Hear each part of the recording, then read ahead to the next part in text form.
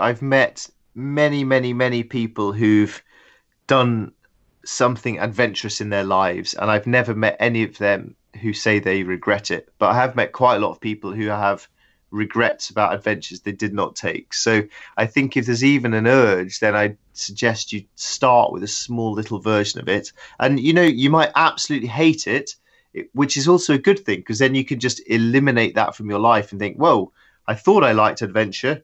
Actually, I don't.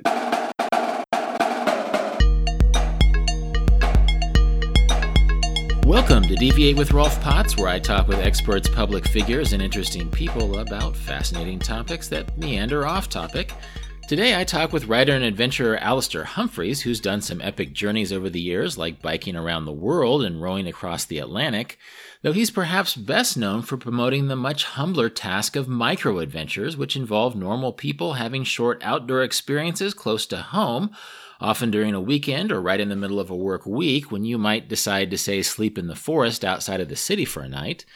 Micro-adventures are meant to be a short, simple, and cheap escape that can deepen our days at a time when so much of life is defined by sitting in some city and staring at a computer screen.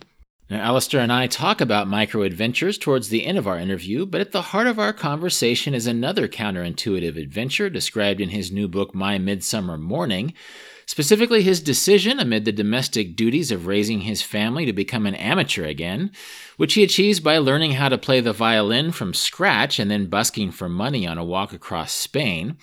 Now, I know that this feat might sound like a stunt of sorts, and I guess it is, but it's also a thoughtful examination of how we can come to define adventure in new ways and make the most of our days on Earth as we grow older. This great little conversation is brought to you by Tortuga, which makes backpacks and backpack accessories. This winter, I actually used the Tortuga Outbreaker Day Pack to create little lightweight micro-adventures where I left my main pack, the set out at the hotel, and used the smaller pack for multi-day motorbike or trekking adventures in Sumatra.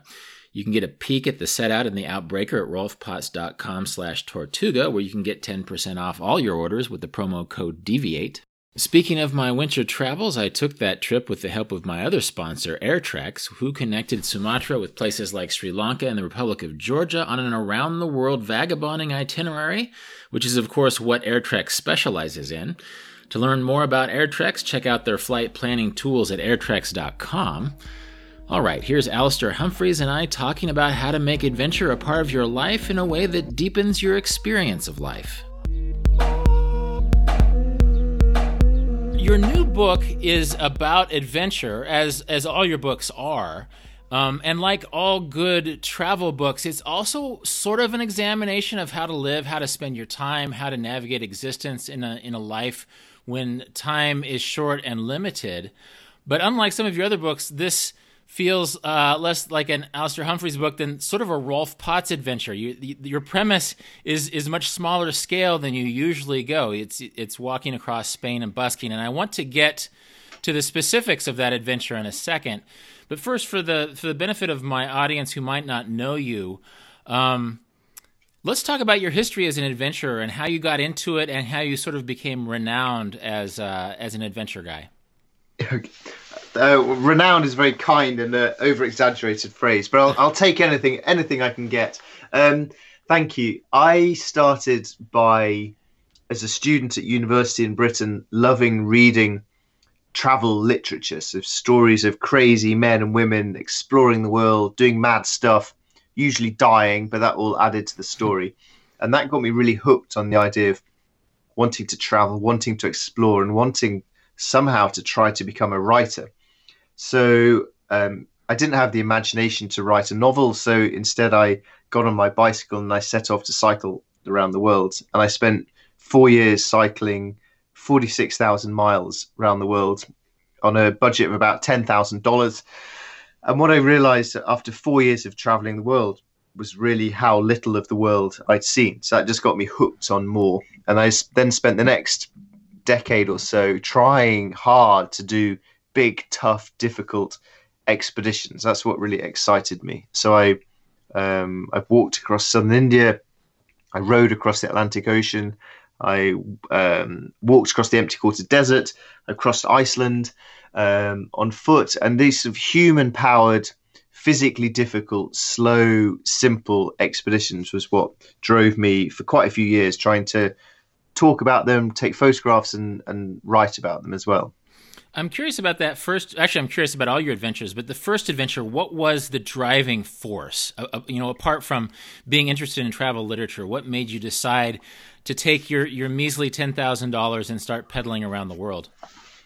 I wanted to go see the world, as a lot of young people do, whether that's backpacking or working abroad or whatever. So I had that curiosity and that itchy feeling that there must be more excitement to the world than the small little sphere I've grown up in. The second part of it was as a student, I'd started to get really interested in trying to push myself physically. So I started to enjoy mountain marathons and camping out and physical stuff like that. And being a student, I didn't have much money, so it needed to be a cheap journey, hence the bicycle. So a combination of wanting to travel the world, do so in a difficult way, and do so in a slow, simple, cheap way led to the idea of trying to see how far I can make my money last on a bicycle with a tent.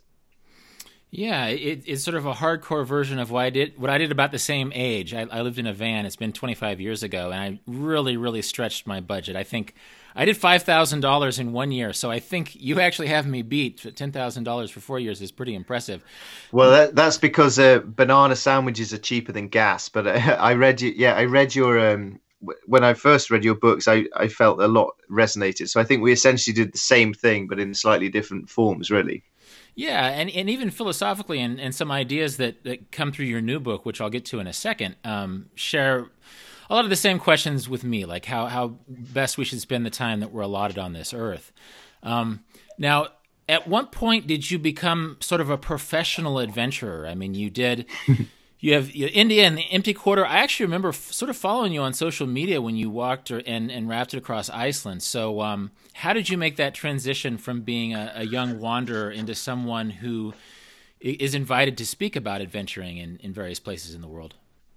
Well, while I was cycling around the world, I was trying to raise money for a kids charity. So I did about 300 talks in those 4 years to raise money for this charity. And you do 300 talks, you hopefully get quite good at talking. So when I got home and I was trying to write my first book, I thought that a way to try and pay for my life whilst I was writing that book was just go and talk to a load of schools. So mostly elementary schools, primary schools. And I just went and did hundreds of those talks, at first for free, then for £50. I just kept squeezing up my fee little by little till people started complaining. And gradually over a few years, I managed to make that a sustainable way of living a pretty cheap, simple life, but earning enough from the talks to pay for my writing, which is what I loved, and to save up for the next trip, which was what I needed in order to have the next story. So it just grew from doing huge numbers of very cheap talks and then gradually starting to do a few magazine articles. But for at least, well, until about 5 years ago, my split was always that I earned about 90% of my money from speaking and only 10% from writing. I wish it was the other way around, but I haven't cracked that yet. Okay. Yeah, well, it's a strange time to be making money off of writing. So those of us who do are very lucky. Yes. Did you have like a philosophy of adventure that developed during this time as you were talking about it and people were asking you about it, and as you were doing it? What was the philosophical core of your adventurous life? The philosophical core that drove my adventures was quite ascetic and borderline masochistic. I was really curious to push myself physically and mentally as hard as I could. And I think this came about from feeling that my life growing up, it'd been perfectly fine, but it just felt a bit soft and a bit ordinary and not very outstanding in any way. And I wanted to, through these hard physical trips, I thought that I could prove myself to myself. I think I had a bit of a chip on my shoulder. I was a bit of an angry young man, and I wanted to try and carve out a little space in the world and say, yeah, this is what I've endured, and I feel finally a little bit more self-confident from that. So I think I was just a typical angry young man in some ways. Well, in this book, it's a different, I guess there are some ascetic elements, but The adventure is a little bit more psychic. It's about busking. It's about learning how to play the violin and walking across Spain only with the money that you make from playing that violin. But it's also tied into Laurie Lee, which I've read before. His books, his travel book is one of your favorites. So how did the inspiration for this trip evolve from reading about Laurie Lee to actually you taking violin lessons and committing to doing it? So I first read Laurie Lee's book when I was a student. I was a student at Oxford, and I was supposedly set for this nice, sensible, grown-up life as a good graduate. And I read this book, and it just was so poetic and exciting. The story is a young British guy in the 1930s walks through Spain, playing his violin, having very simple adventures, sleeping on hills, hanging out in bars, and it's lovely. It's really nice writing. What's the name of the book? The book is called "As I Walked Out One Midsummer Morning." Okay, and it's a fantastic book. It's not particularly famous, but I love it. And for about 15 years, I kept reading that book, thinking, I'd love to go do a trip like this. What a simple, beautiful, slow adventure. But I can't go and do that because I can't play the violin or any other instrument. And actually, the idea of performing is one of my great fears. I hate karaoke. I hate dancing at weddings. So I just can't do that sort of stuff. So I kept shelving the idea and going off to do all these other things, rowing oceans and stuff. But over time, I started to notice that the reason I was trying to do these big adventures is to do things that was new and exciting and difficult and daunting. If you do all of that stuff for 20 years, you hopefully get quite good at it. And so in many ways, by now, I'd start to lose the thrill and the uncertainty and the risk of failure. And in a weird way, I was just kind of in a rut, in a comfort zone of my own making. So I decided I wanted to try and look very differently at what adventure meant. So that led me to thinking about, how can I challenge myself? How can I be vulnerable and risk failure and have that excitement, the uncertainty of not knowing what will happen? How can I get that back into my life? And that's when I thought, what I really need to do is something that scares me, which is play the violin. So I began violin lessons. I had 7 months of lessons, which I learnt was far, far, far less than I actually needed. Did you know violin at all at the beginning?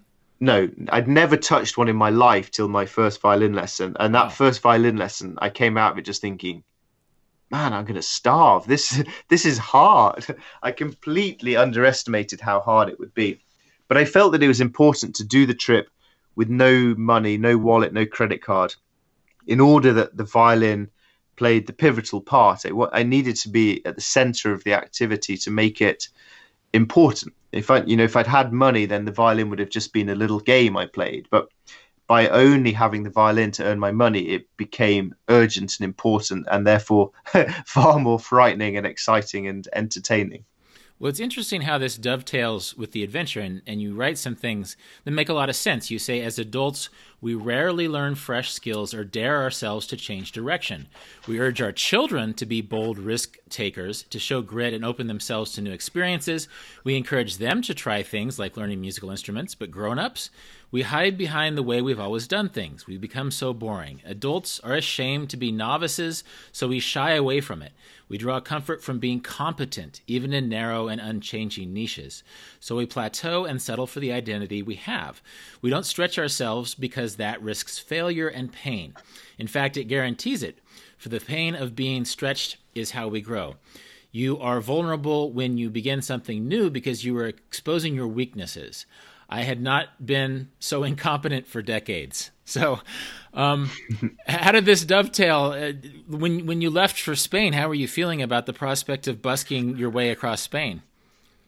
I was feeling terrified. I was thinking, this is the most stupid idea I've ever had. I'm going to starve to death. Of course, no one's going to give me any money. I can barely play this stupid instrument. I'm worse than a 6-year-old. It's a ridiculous idea.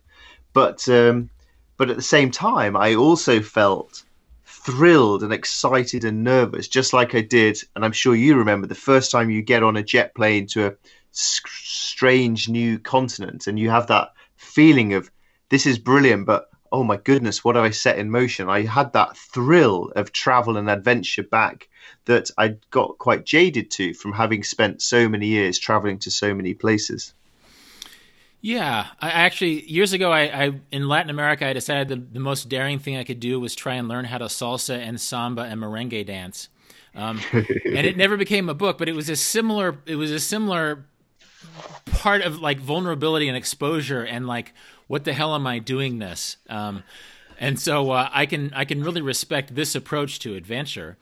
And then what could have just been a stunt, this book could have been a stunt, yet it's also connected to the fact that you aren't an angry 22-year-old anymore, that you're a guy with a family and a couple of kids, and that I think this is something I can relate to. I don't have kids, but when you decide to live a life less ordinary, when you decide to live a life of adventure, it doesn't really absolve you from the core questions of life and how you're best supposed to live it.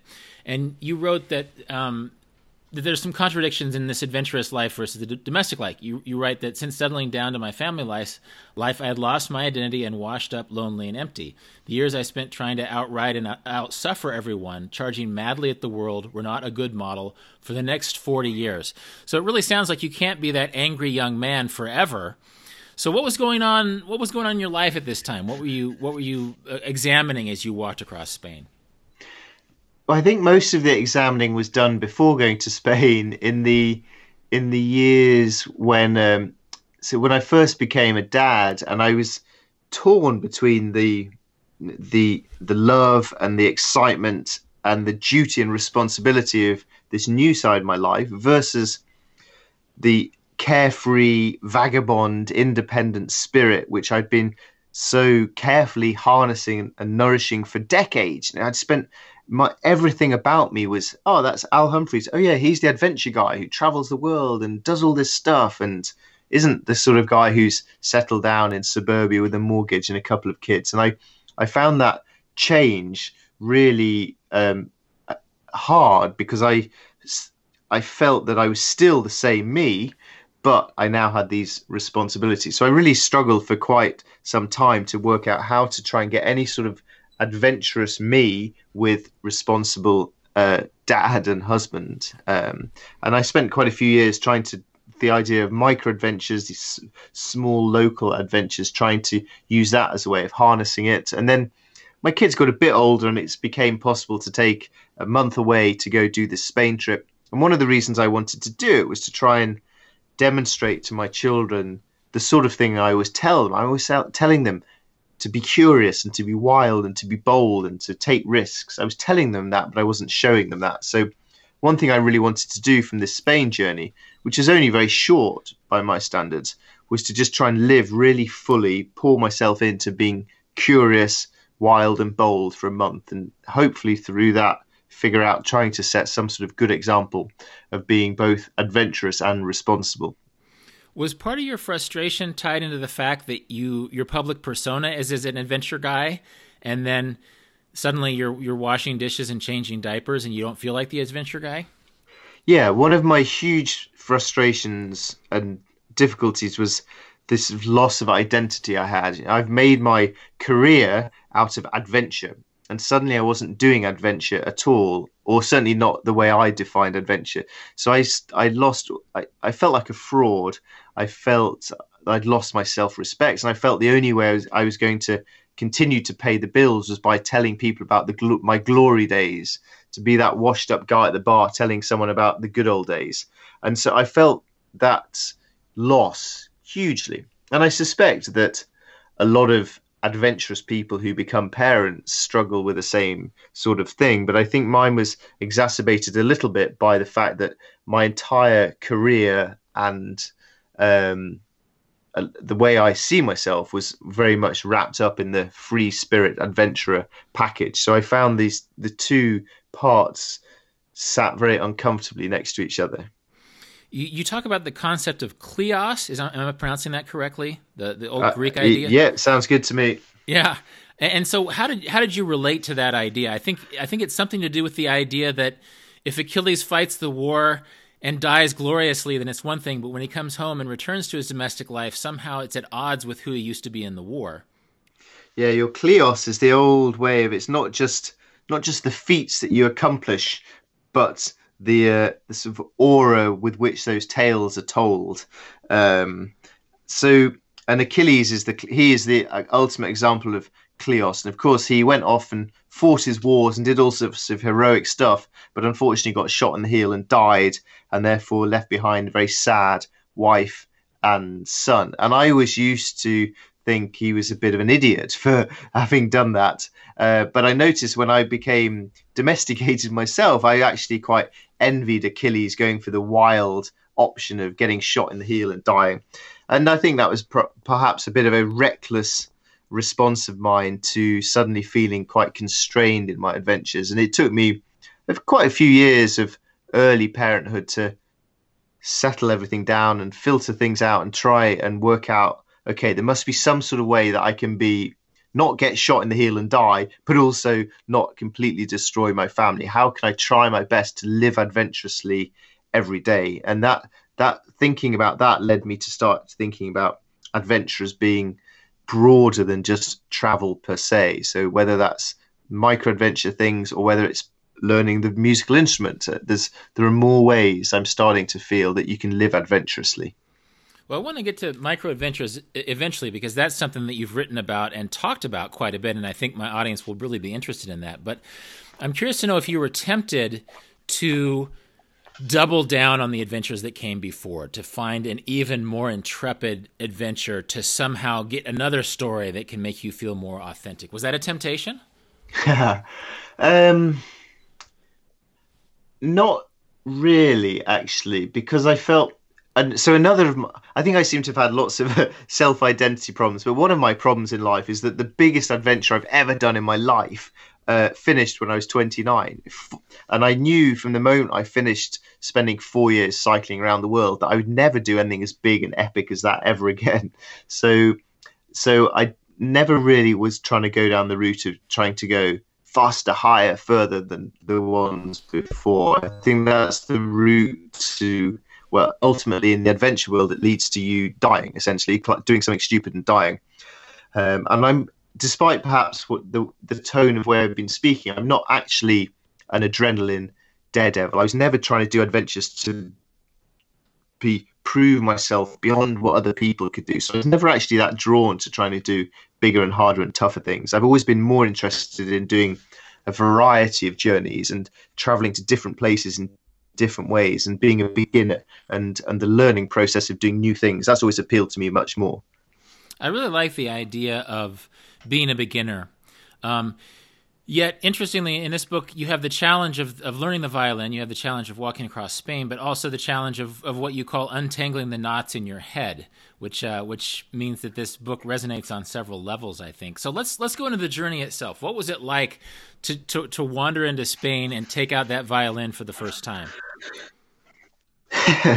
Well, it was nice. It was really nice, actually, to be beginning an adventure in a country that's so safe and comfortable and familiar and easy as Spain. So it felt quite nice just to arrive in Spain and think, I'm not here on holiday. This is actually an adventure.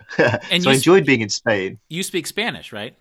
Yeah, I do speak Spanish. So that was really nice to be able to do a trip. And the entire trip, I didn't speak any English. So that's really always a nice part to any journey. So I loved the fact that I was in Spain. But the first morning when I got out I booked the plane ticket and I booked an Airbnb and I arrived and did that. And then the next morning I walked out this Airbnb and emptied out my final coins onto a park bench and then walked away. And that was it. I now had no money at all for a month until I got to hopefully Madrid. And that was when the nerves started to kick in, this sense of uncertainty and nervousness and vulnerability, and having to get out my violin and play for the very first time. That was a horrible morning. I just paced the streets, anxious, looking for coins in the gutter. I was so frightened. I was really thinking, this is the most stupid idea you've ever had. You've really gone and done it this time. So how did you deal with the fear? What did you do next? Well, what's quite nice about traveling by yourself, is, I'm sure you'll agree with this as well, is the fact that you just have to deal with stuff. You're in some place where nobody knows your name, and if you want to solve X, you have to do it. You can't hide. So eventually, after enough procrastinating, I just found a sunny little plaza, opened up my violin case, and prepared to play. I'd never played in front of anyone except my teacher before in my life. I was so nervous, sweat pouring down my flanks, but I just realized, well, there's no other option. I've just got to do this. So I started to play, and it was mortifying. It was so embarrassing, I'm so bad. And I thought, no one's ever going to give me any money. This is awful. And I was just trying to think, how can I find an excuse to get out of this with some sort of shred of dignity intact? But I couldn't think of an excuse, so I just kept playing. And is like, what's going through your head as you're playing? Is there a psychology to busking? I think it's mostly, well, firstly, some musical skill helps, but beyond that, there's a lot of psychology. I really enjoyed learning this over the next month, where to position your instrument, the times of day, trying to get eye contact with people, which sort of people are worth bothering with, and which ones are not worth the time. So that side of it was really interesting, but also it's just interesting how my response to people. So people would walk past and they'd either laugh at me because I'm bad, or completely ignore me, most people, or some would sort of wrinkle their brows and frown at me.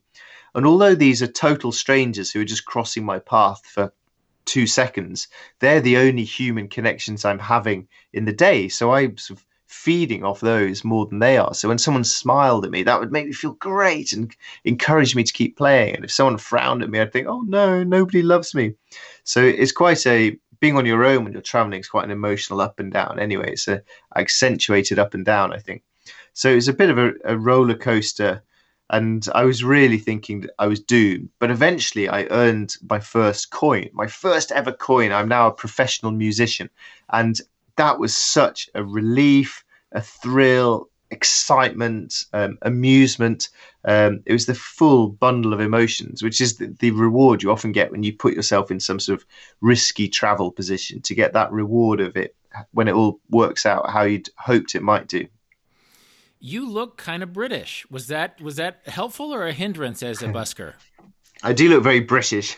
I think actually it was a help. I clearly looked foreign. I don't look Spanish. I had my big backpack by my feet. So I think that made me a slight object of curiosity, and people were like, oh, this is interesting. Some guy in our small little town without any tourists, what's he doing here? So I think that did spark people's curiosity. I also did make me quite aware of just how people's snap judgments are quite important, and the ease that I have being a white male made compared to if I'd been lots of other people who I think would have found it much harder to turn up in a little village, play the music really badly, and then try and sleep on the park bench for a few hours. So I think I definitely got off very lightly from that side of things, and it certainly helped. Just as I've always found on my travels, if you look different and you're doing something that's different and you're a little bit out of the ordinary, then people respond to that, and from that comes the kindness and curiosity of travel. Is there a certain type of person who's more likely to give than others? Because as I was reading it, I felt a twinge of guilt at all the buskers I've walked by without giving money to before. Yeah, people like you would be terrible. I'd see you coming, I'd think, nah, this guy's not for me. Yeah, I think there's definitely the certain demographics, and that was a really interesting process, learning who they were.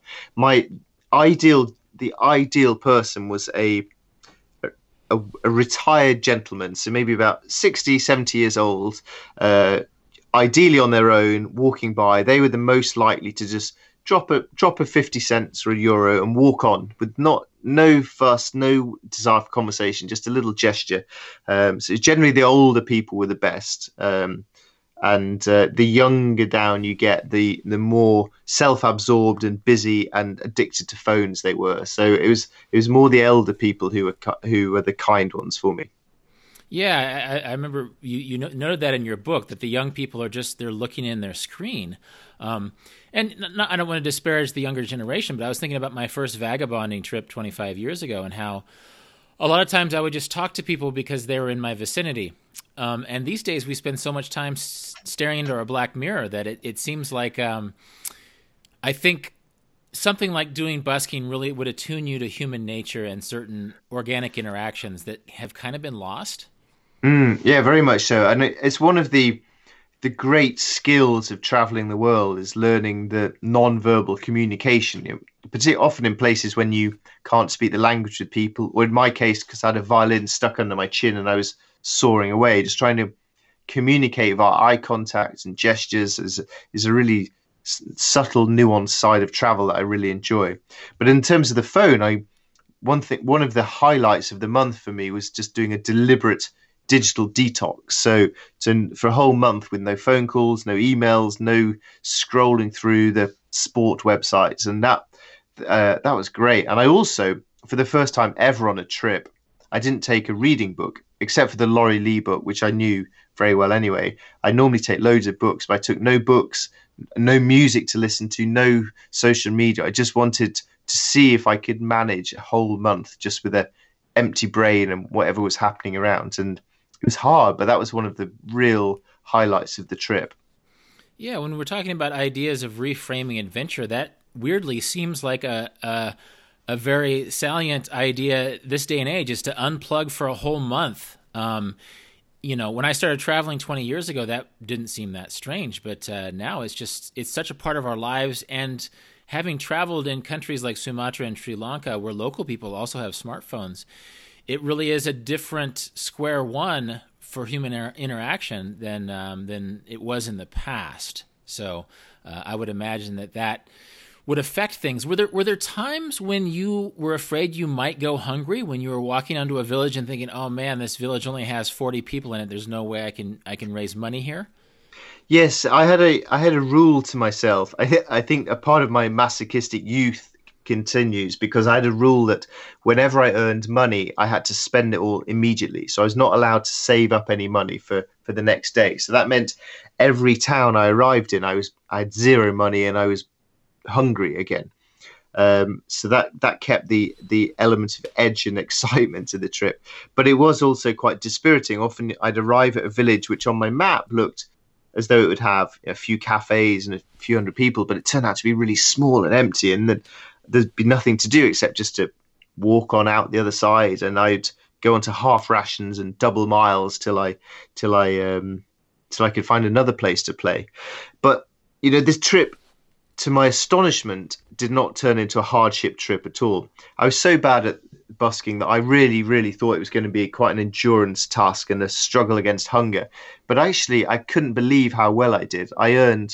In a month, I earned 120 euros. And you can live like a king for 120 euros if you're willing to sleep outside every night and you're not paying for transport. So I actually had plenty of food. And occasionally, even to my absolute astonishment, I could afford a small little cup of coffee on a couple of days, which is wonderful because I could not only just revel in the ultimate luxury of having earned my own coffee from busking the violin, but also I could hide from the Spanish sun for 4 hours of peace and quiet, and also I could charge up my camera batteries.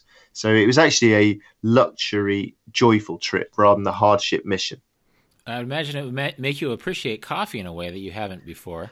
Yeah, absolutely. I mean, one of the things I really love about my deliberately minimalist travel is just learning to really be grateful for the taste of food. Were you ever tempted to cheat? What do you mean cheat? How could I cheat? What sort of cheating? I'm always tempted to cheat. Well, to file €1 in your pocket a day away for a long stretch of road where there weren't villages, or to put your bank card in your sock and buy a bunch of whiskey in a town. I mean, did this ever cross your mind?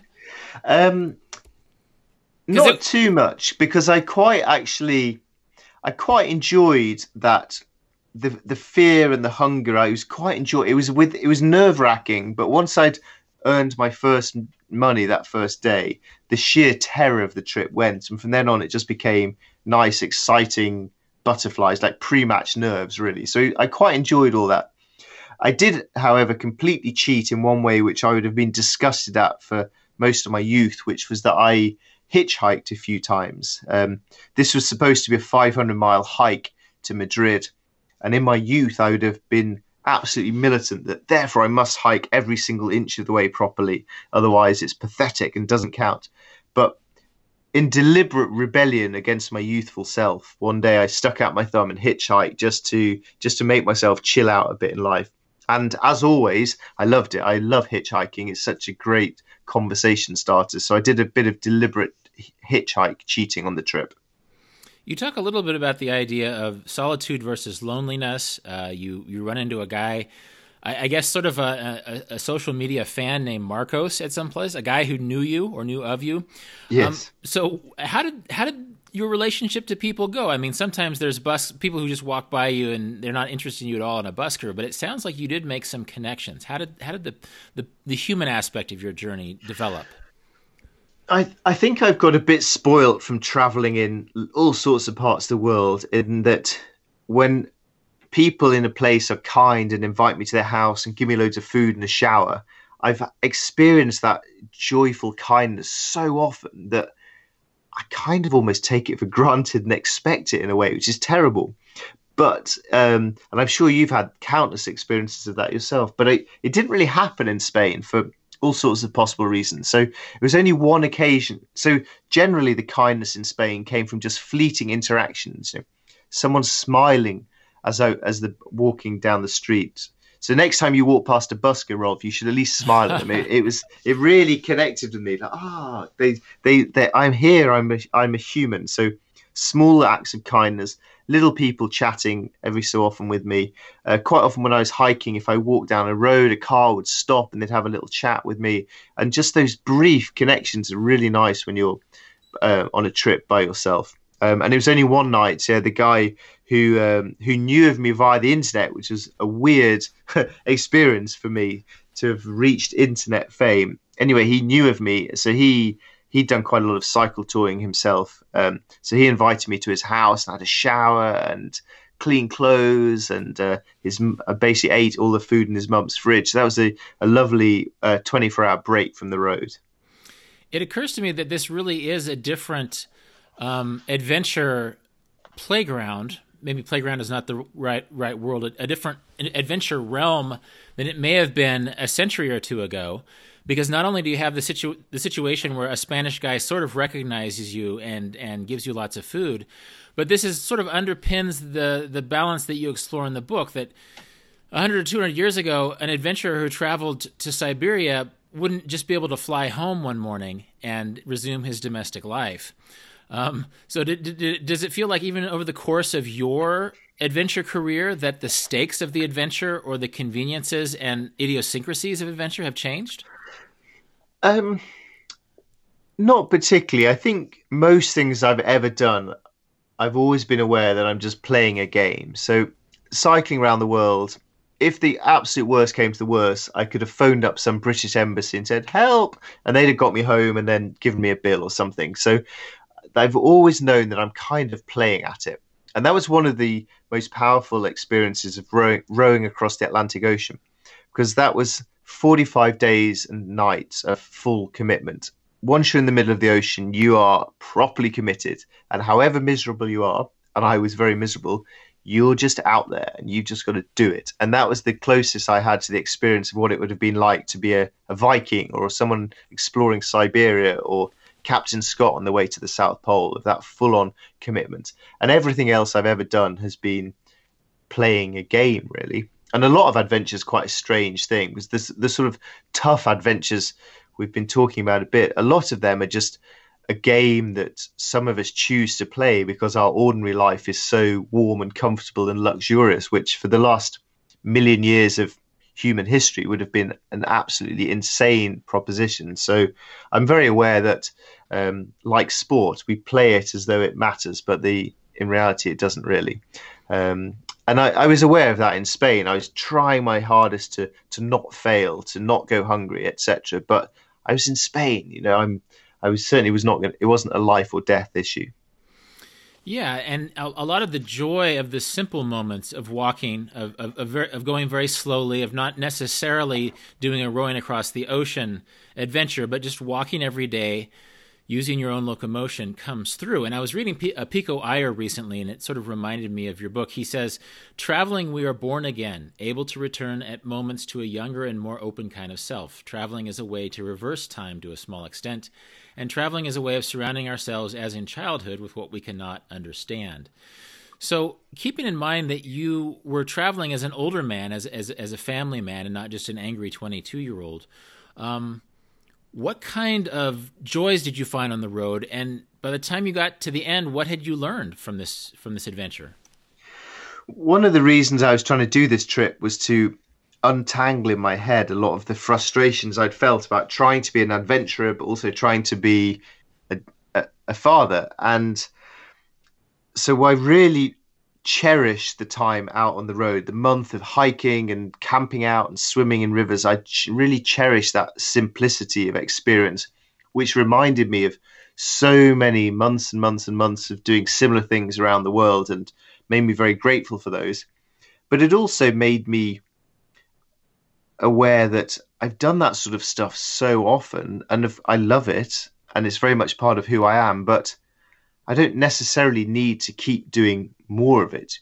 Once you've had a slice of cake, do things improve if you eat the entire cake?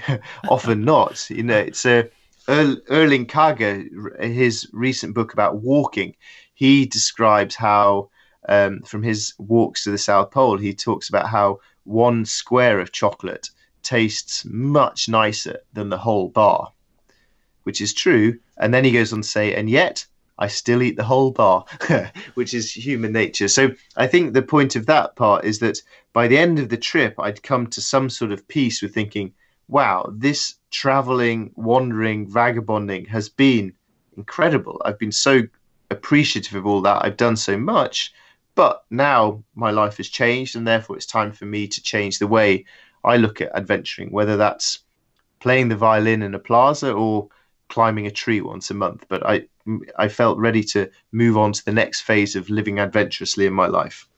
You said in the book, for too long I had thought adventure was life, but actually life is the adventure, and that's not the same thing at all. What do you mean by that? I think what I mean by that is that I spent years thinking that I was only who I was if I could be as good as the next adventure. What's next? What next is the question you always get asked. I always felt the need to have an adventure that was bigger and better and more exciting for the next thing.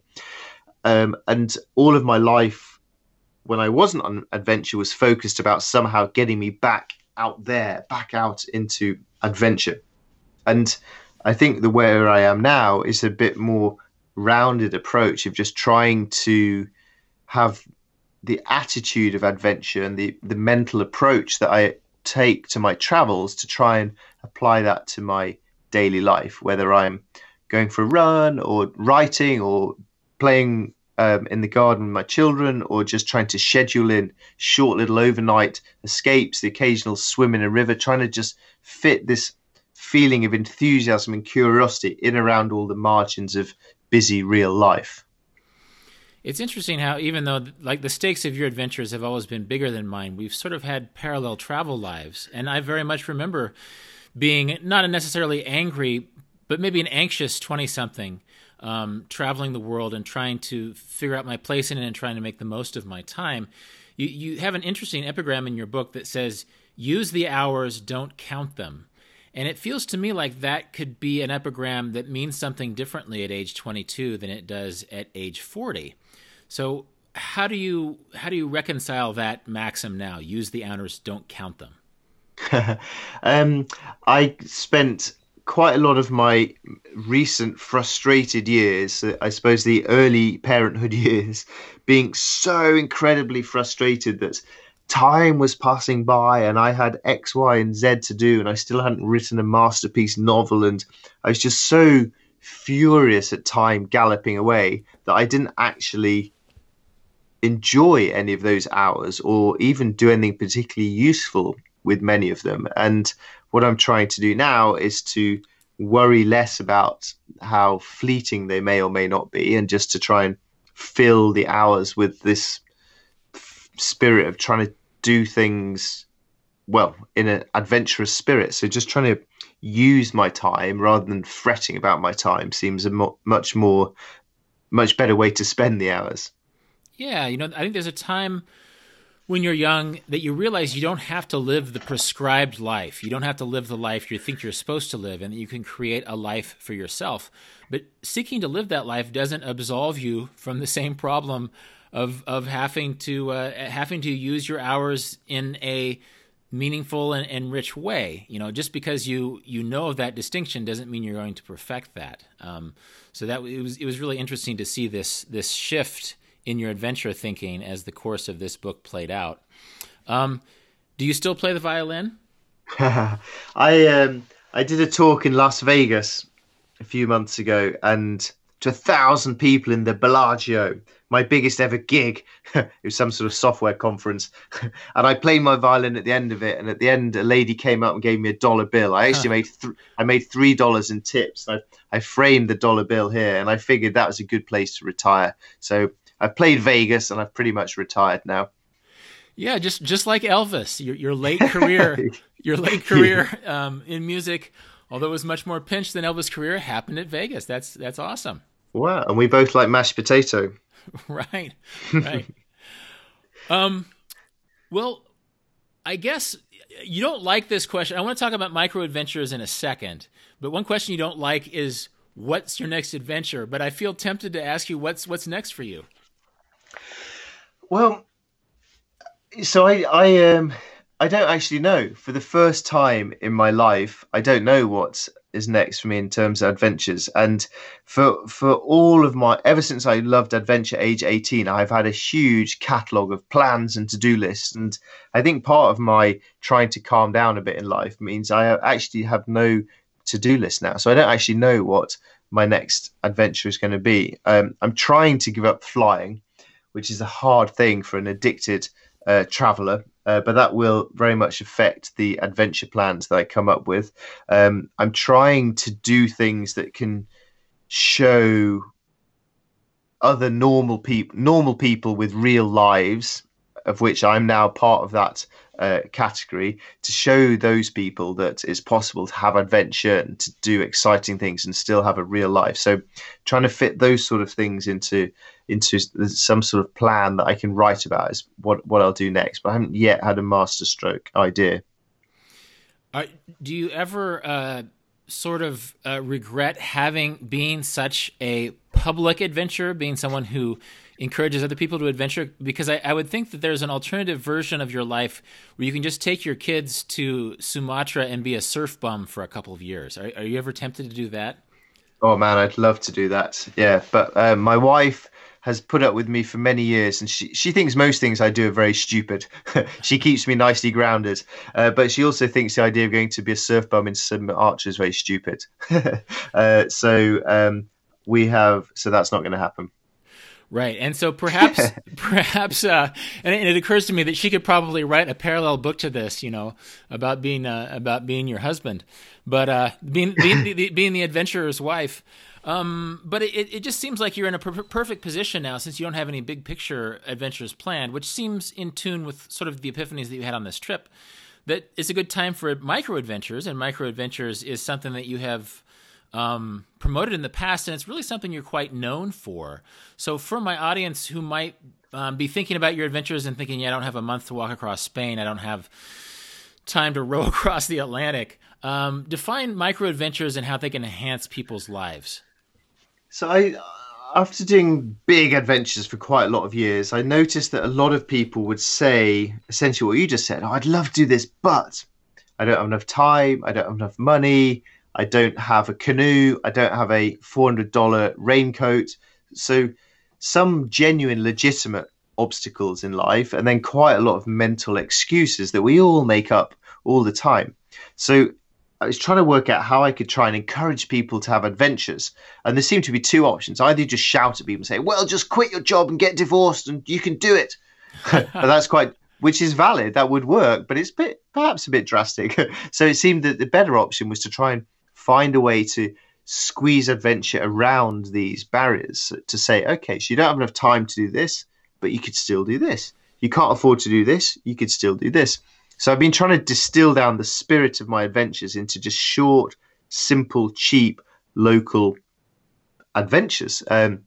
For example, finishing work one evening at 5 o'clock, instead of getting bogged down by the 9 to 5, you finish at 5 o'clock and go sleep on a hill for a night under the stars, get back to your desk for 9 o'clock the next morning. Or cycling a lap of your hometown, which I guarantee you would see things you've never seen before in your life. And if you can be an explorer outside your hometown, perhaps you don't need to go to Sumatra to do that. Or I've been very busy recently, so I've just scheduled into my calendar for the first day of every month to go climb a tree. It pops up on my Google Calendar, says, hey, go climb a tree. So every month on the first day, I just pause quickly, head out, climb my local tree, look around, see how the world's changing, have a little think about how I'm changing and what the next month might be, come back down, get back to my desk. And early morning swims in rivers, and just trying to squeeze pockets of wilderness in around our busy and often urban lives. It's interesting how that comes up. Like if you advocate a certain lifestyle, then sometimes you can realize that you aren't living it. I know that when I'm not traveling, I'm often based in rural Kansas, and sometimes I'll realize that I haven't varied my driving route on the way for groceries in a long time. And so I'll intentionally drive down a street that I haven't seen before out of guilt as much as adventure. And as a person, like, I'm curious to know if you have like initiatives or structure for people who want to do micro adventures, because I will admit that when I read your book, I thought, and was reading about you sleeping under the stars in Spain, I thought to myself, I'm going to go sleep out on my deck or out in my field tonight so I can look at the stars. And I just didn't. I just fell asleep in my wonderful, comfortable bed that I bought 3 years ago. So for people, and again, for people who are listening right now and love the idea of micro adventures, but sometimes find life getting in the way, is there a way, maybe like the Google Alerts, that you encourage people to give a little bit of urgency and structure to their micro adventures? Well, it's a few things. So one thing I really try and encourage is work out what's stopping you, and then try and find a smaller version. And then if you're still not doing it, find a smaller version. So it's about trying to find tiny little manifestations of adventure, so that you actually do it, realize, hey, that wasn't too hard, I enjoyed it, you get some momentum and do slightly bigger things. So I think just trying to aim smaller and smaller and smaller is good. I mean, I've written countless blog posts on my website trying to tackle all these things. There's quite a few frequently asked questions sections, like, what do I need? Will I get attacked by a sheep? All these sort of things I try to write about. I've tried to put a lot of videos on YouTube of micro adventure ideas that they're specific. I've done them close to where I live, but I deliberately try to do them so that anyone could do them wherever they happen to live. And then I've written a book about micro adventures as well. So, but the idea really is just find the thing that excites you, work out what's stopping you, and then find something smaller until you eventually can overcome that barrier and get started. Awesome. Have you ever been surprised or delighted by a micro adventure that a reader shares with you? Oh, it's become one of the real rewarding things of my working life, because essentially the big adventure stuff I've been doing has been wonderful, but it's been inherently selfish and quite pointless, and I've been very aware of that. And so it's beginning to encourage people to go turn off their phones and sleep on a hill for nights has been a really rewarding thing, just from the frequency of emails I get from people for whom it's helped them when they're stressed at work or depressed or having troubles at home or finding a better way to connect with their kids, just getting out into the outdoors. So it's just been a general wave of people saying, I really wanted to have adventures, but I couldn't because real life got in the way. Thank you for validating this small thing and making it feel like it is an adventure. Well, keeping in mind that we're almost out of time here, I'm sure that there's a lot of people driving to work now or at the gym, and they're listening to this, and they're sort of entranced by the idea of a micro adventure or the idea of busking, maybe their micro adventure could be busking. But what would you tell somebody who's considering it but not sure about how this attitude, how the micro adventure initiative can improve their life? Well, micro adventure or big adventure, I've met many people who've done something adventurous in their lives, and I've never met any of them who say they regret it. But I have met quite a lot of people who have regrets about adventures they did not take. So I think if there's even an urge, then I'd suggest you start with a small little version of it. And you might absolutely hate it, which is also a good thing, because then you can just eliminate that from your life and think, whoa, I thought I liked adventure, actually I don't. And that's a great thing, because then you can get on and find the next thing you do in life, but you'll never know unless you try it. So find a ridiculously small version of what you aspire towards, and so small that you can do it by this weekend, and then everything starts to build from that, I think.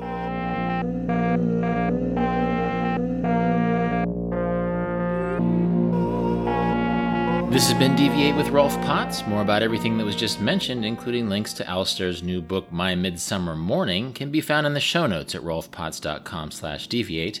And as always, you can contact me with insights or questions at deviate@rolfpotts.com. This episode was produced by Justin Glow. Cedar Van Tassel does the theme music. Jan Futterman does the show notes. Thanks for listening, and I hope you tune in for future episodes of Deviate with Rolf Potts.